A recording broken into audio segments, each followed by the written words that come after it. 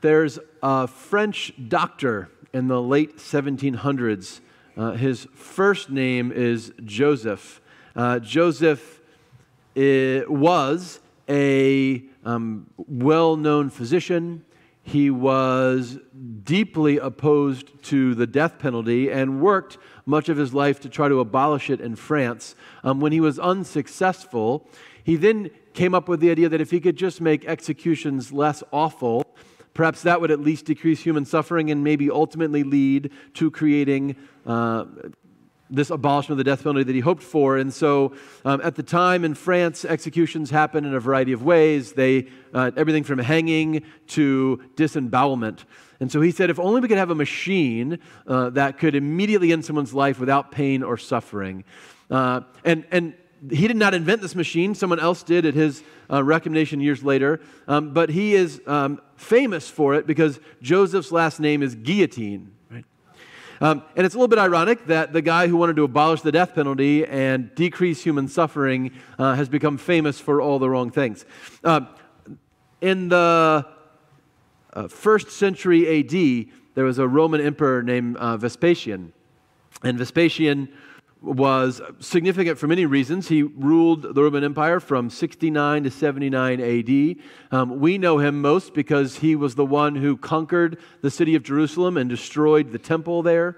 But he also started an imperial dynasty that lasted 27 years, instituted all kinds of reforms in Rome, very important, successful emperor. But Vespasian, kind of odd, he instituted a tax on urine because they collected it for the ammonia purposes for cleaning. Today in Italy, urinals are known as Vespasianos because that's what he's famous for.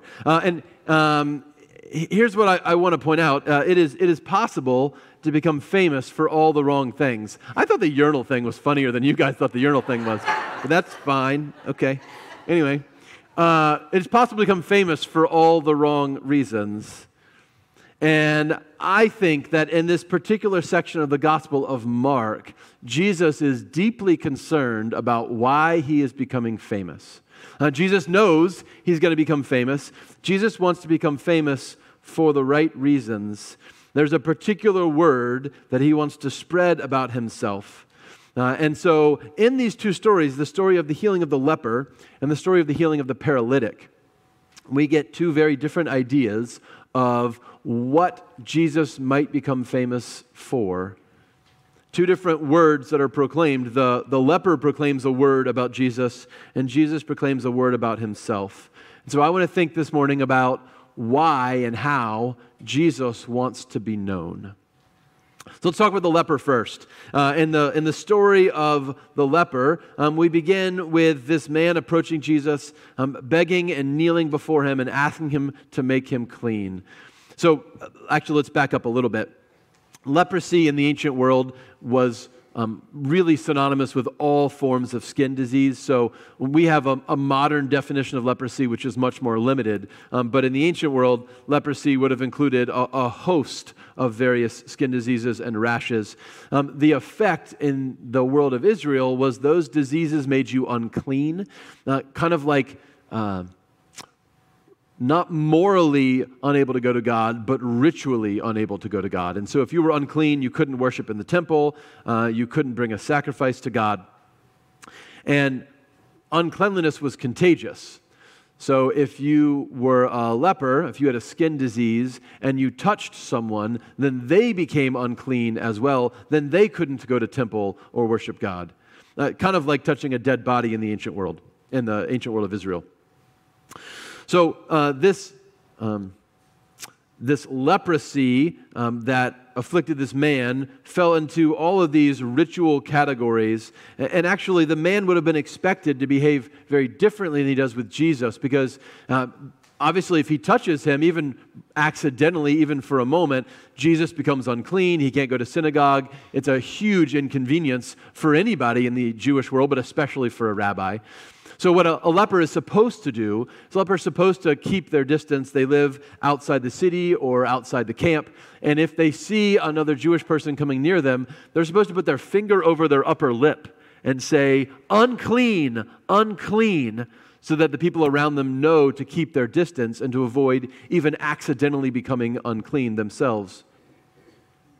So in this wild story, the leper doesn't do what a leper is supposed to do. He runs up to Jesus, he kneels before him, he gets dangerously close, and he begs him for healing. And then Jesus doesn't do what Jesus is supposed to do.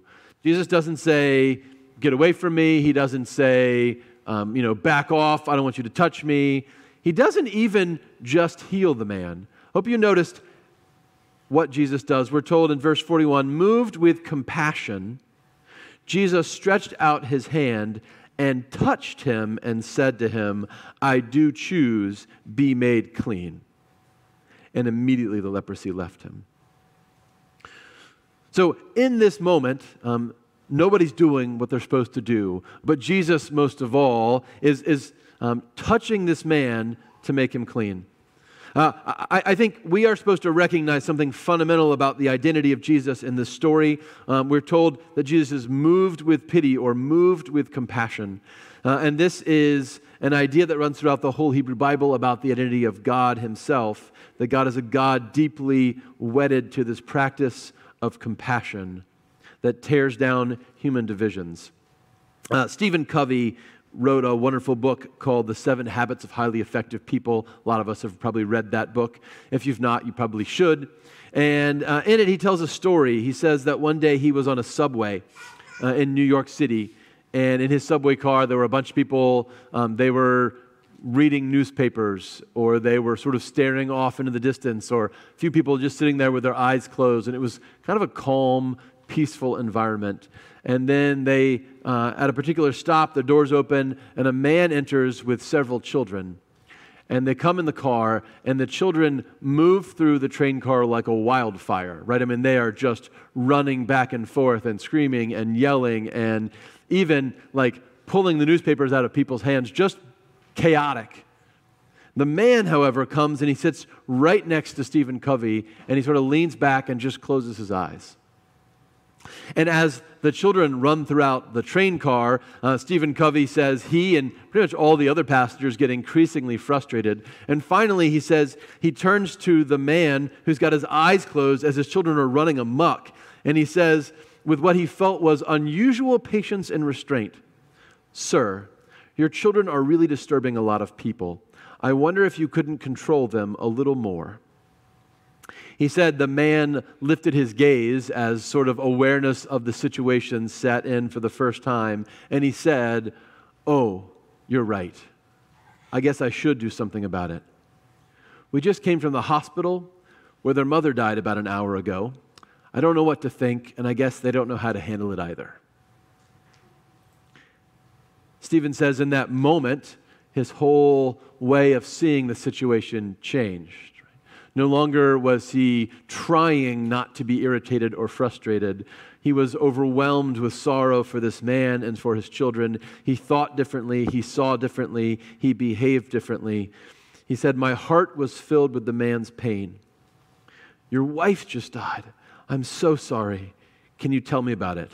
What can I do to help?" The word compassion literally means to suffer with, right? Passion means suffer. Compassion is to suffer with.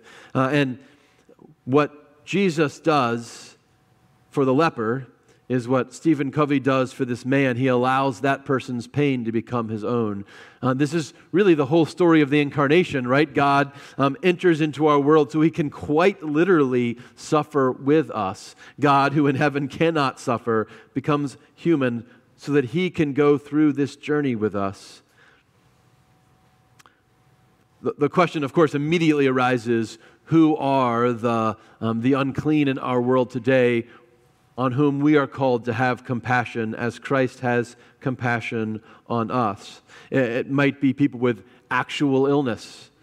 It might be people with some kind of addiction, or someone afflicted by poverty, or someone dealing with a crisis that's so messy we'd rather not engage with it. In our incredibly polarized society, we might see people who just disagree with us as unclean. as those we should keep at a distance. But Jesus doesn't do that. Jesus lives this life of compassion, compassion that makes us shift from judgment to empathy. He sees everyone as not just unclean or irritating or wrong, but as human. This is incredibly important. It's an incredibly important idea that we are to master as followers of Jesus, and it's huge as Mark is revealing the identity of the Messiah to us. However, something really weird happens after Jesus heals this man. Did you notice it? After Jesus heals this man in this incredibly compassionate way, moved by compassion, verse 43, he sternly warns him and sends him away immediately, saying, "See that you say nothing to anyone. Go and show yourself to the priest and offer for yourself cleansing what Moses commanded." So he's saying, obey the Bible, do what the Bible says about getting clean. You got to go to the priest, but don't tell anybody about what I did. Isn't that interesting? Don't tell anybody. Does the man listen to Jesus? He does not, right? We're told the man went out and began to proclaim it freely, to spread the word. And the effect of him spreading the word is that Jesus can no longer do ministry in town. He has to go out into the wilderness. This is kind of a John the Baptist echo of Jesus in the wilderness and people coming out to him. This is not what Jesus wanted. Super interesting. Jesus wants to heal the man, but he doesn't want to be famous for healing the man. So you can be famous for all kinds of reasons. Jesus has a particular way he wants to be famous and a particular thing he wants to be famous for. And this was not it. Jesus is a miracle worker. Jesus has compassion on all our earthly needs, but he doesn't want to be known as a miracle worker. Jesus could have snapped his fingers and healed every leper in Israel, in the world. That's not what he wants to be famous for. It's easy to focus on the cleansing of our skin. Jesus wants to be involved in the cleansing of our hearts. So let's look at this second story. I think this is hugely important for us. In this second story, Jesus is back in Capernaum. So the crowds created by the leper have died down a little bit as he has dodged them. And Jesus is back in Capernaum. He's back probably in Peter's house again. And he's teaching. And the scripture says this time, Jesus is proclaiming the word. And as he's teaching, these men show up with their friend and they want to bring Jesus to him. The man's paralyzed. They know Jesus can do miracles. Word is out about that. So they bring him to Jesus and they can't get in the door and they actually end up lowering him in through the ceiling. This is, okay, just for fun, I've got a few pictures I've shown you before, but will you put so if you go to Capernaum today, these are the remains of a church that we're fairly certain was built on the remains of Peter's house, okay? And you can see something above them. Just go to my next picture. And so, again, there's the remains. Go back, there's the remains. You see a ramp. So above the remains of what is Peter's house, there is a new church built that you can worship in. And if you go inside that church, give me one more picture, and you look down at the center of the church, there's this window that looks down through what would have been the roof into Peter's home. One more picture, please. And so as you worship, you are literally in the position of those four friends lowering their paralyzed man to Jesus. It's a really cool experience.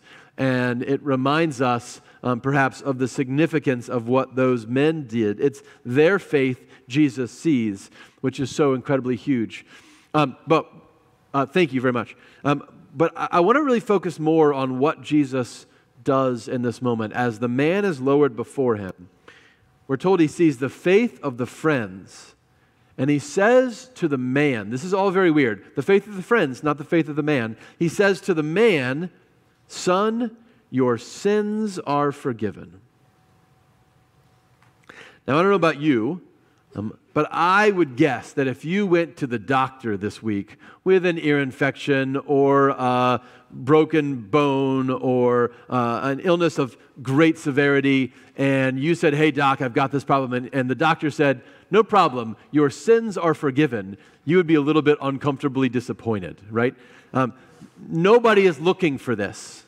Okay, the friends of Jesus are not looking for this. The friends of this paralyzed man are not looking for this. The crowds aren't expecting it. The religious leaders aren't expecting it. The man who is paralyzed is not expecting it. Jesus offers the wrong solution to the problem they are presenting. It's so wrong, in fact, that it's going to create all kinds of conflict for him.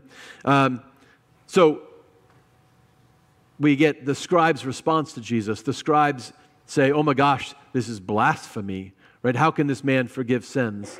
And the scribes are right.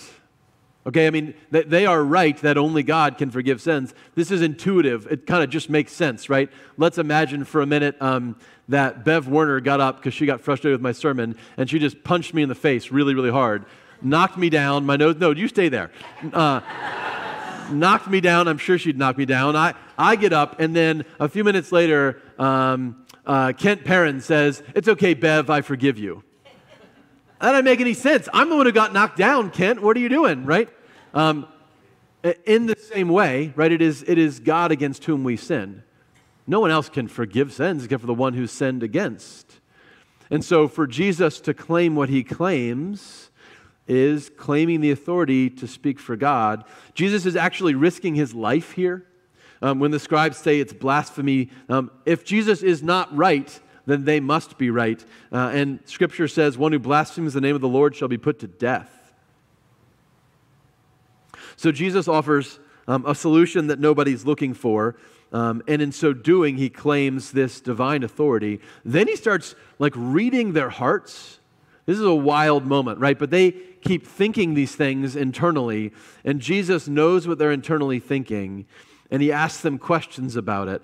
We have elsewhere in Scripture this idea that God knows the secrets of man's heart, right? And so here, Jesus is showing that he knows that. And then Jesus calls himself a name.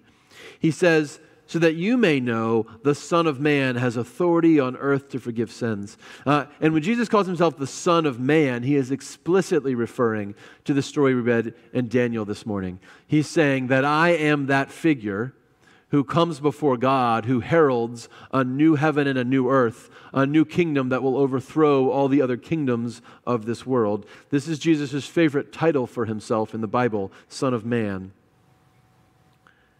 And then, after all of that, Jesus finally gets around to healing this paralyzed guy. Notice when he heals the paralyzed guy, he doesn't sternly warn him to keep it quiet. He doesn't say, hey, let's go in a back room so nobody knows what I did.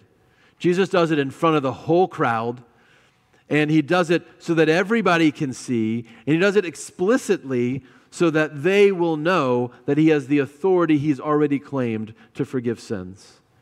And so I think that Mark wants us to get that Jesus is willing to be famous for the right reason. The reason Jesus wants to be famous is not because he can fix our earthly problems. It's because he can fix our heavenly ones. He's not a God who wants to be famous for just cleansing our skin. He wants to be a God who's famous for cleansing our hearts. Jesus has come somehow to be about this work of forgiveness. And what he wants everyone to know is that he is a God who brings forgiveness.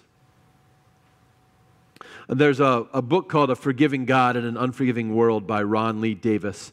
And he tells the story, a true story, of a priest who was serving in the Philippines. This priest was a deeply devout man, but when he was in seminary, he had committed a secret sin of which he was deeply ashamed. He'd repented, he turned away from it, but he had no sense of God's forgiveness or of peace about what he'd done. He sort of carried that weight with him everywhere he went. In his parish, there was a woman who very much loved God and who said that she was having visions of Christ where he would speak with her and talk with her.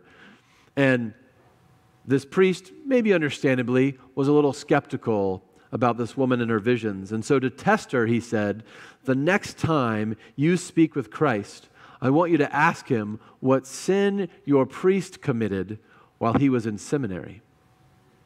The woman agreed. A few days later, the priest came up to her and asked, well, did Christ visit you in your dreams again? Yes, he did, she replied. And did you ask him what sin I committed in seminary? Yes. Well, what did he say? He said, I don't remember. This is the God that Jesus has come to reveal, right? A God who says, I don't remember your sins. It's not just that I got over it. It's not just that I'm not going to worry about it. It's not just that you've paid me off. Your sins are forgiven. And this is what Jesus wants to be known for. This is the word he wants to spread. He wants to spread the word of a God who forgives sins and cures death, whose goal is to heal our hearts. And if that can come with healing our bodies, all the better. And so here's the important thing for us. We have to consider how we respond to a God like this, a God who's more deeply invested in healing our hearts than healing our flesh. There's a famous book by J.B. Phillips called Your God is Too Small. And in it, Phillips suggests that we tend to ask God for little things. And I don't mean that we always ask God for things that are little to us. To us, it may be a very big deal to ask God to help with a particular broken relationship or an upcoming test or a job interview. Those are important to us, and because God has compassion on us, they're important to God as well. But Phillips says we have missed what is big and what is small. We pray for those we love who are ill to be healed, but we miss that what's big is that they know Christ, right? What's big is that if they are healed of their disease, then one day they will get sick again. That nobody leaves this life alive until Jesus comes back. But we have the privilege of offering them something much deeper than physical healing. And Jesus calls us to be involved in this work of healing hearts, of bringing cleanliness to people's souls. And not that we do it, but that we point them, we bring them like the friends to Jesus. And we bring them knowing that Jesus might meet their earthly needs, and he will definitely meet their spiritual ones.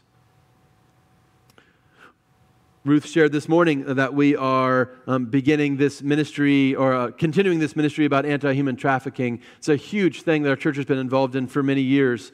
And we deeply care about these women who are trapped in these situations of violence and abuse. But our goal is not simply to get them out of slavery so they can become enslaved to something else, right? We don't want them just to be free from an abusive man so they can become enslaved to the pursuit of wealth or success or fame or something else earthly. What Damascus Road does, that's the ministry we partner with for anti-human trafficking, so beautifully is they say, hey, we are interested in your whole freedom. We're interested in your whole freedom. We want you to be free. Yeah, absolutely, from the grip of humans. We want you to be free from the grip of sin. We want you to be free from death itself. This is one of the things we've worked on so hard in our Hearts of Hope ministry over the last number of years. We have done an amazing job meeting the physical needs of our community, but we've also said, hey, we want to pray for our families when they come.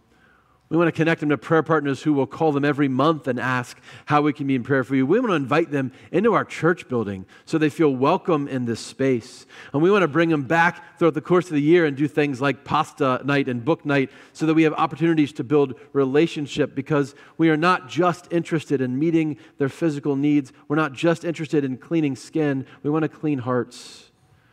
We recognize that what Jesus wants to be famous for isn't skin deep. And so this, I think, is so critical for us in the church. We have to recognize that our goal as a church is not a world without leprosy. Our goal in the church is not a world without people who are paralyzed. It's not that we want a world without slavery or that we want a world without poverty. It's that we want a world without sin. We want a world without death itself. We want a world where God is the center of every human heart. And when we have that world, there will be no leprosy, and there will be no people who are paralyzed, and there will be no slavery, and there will be no poverty.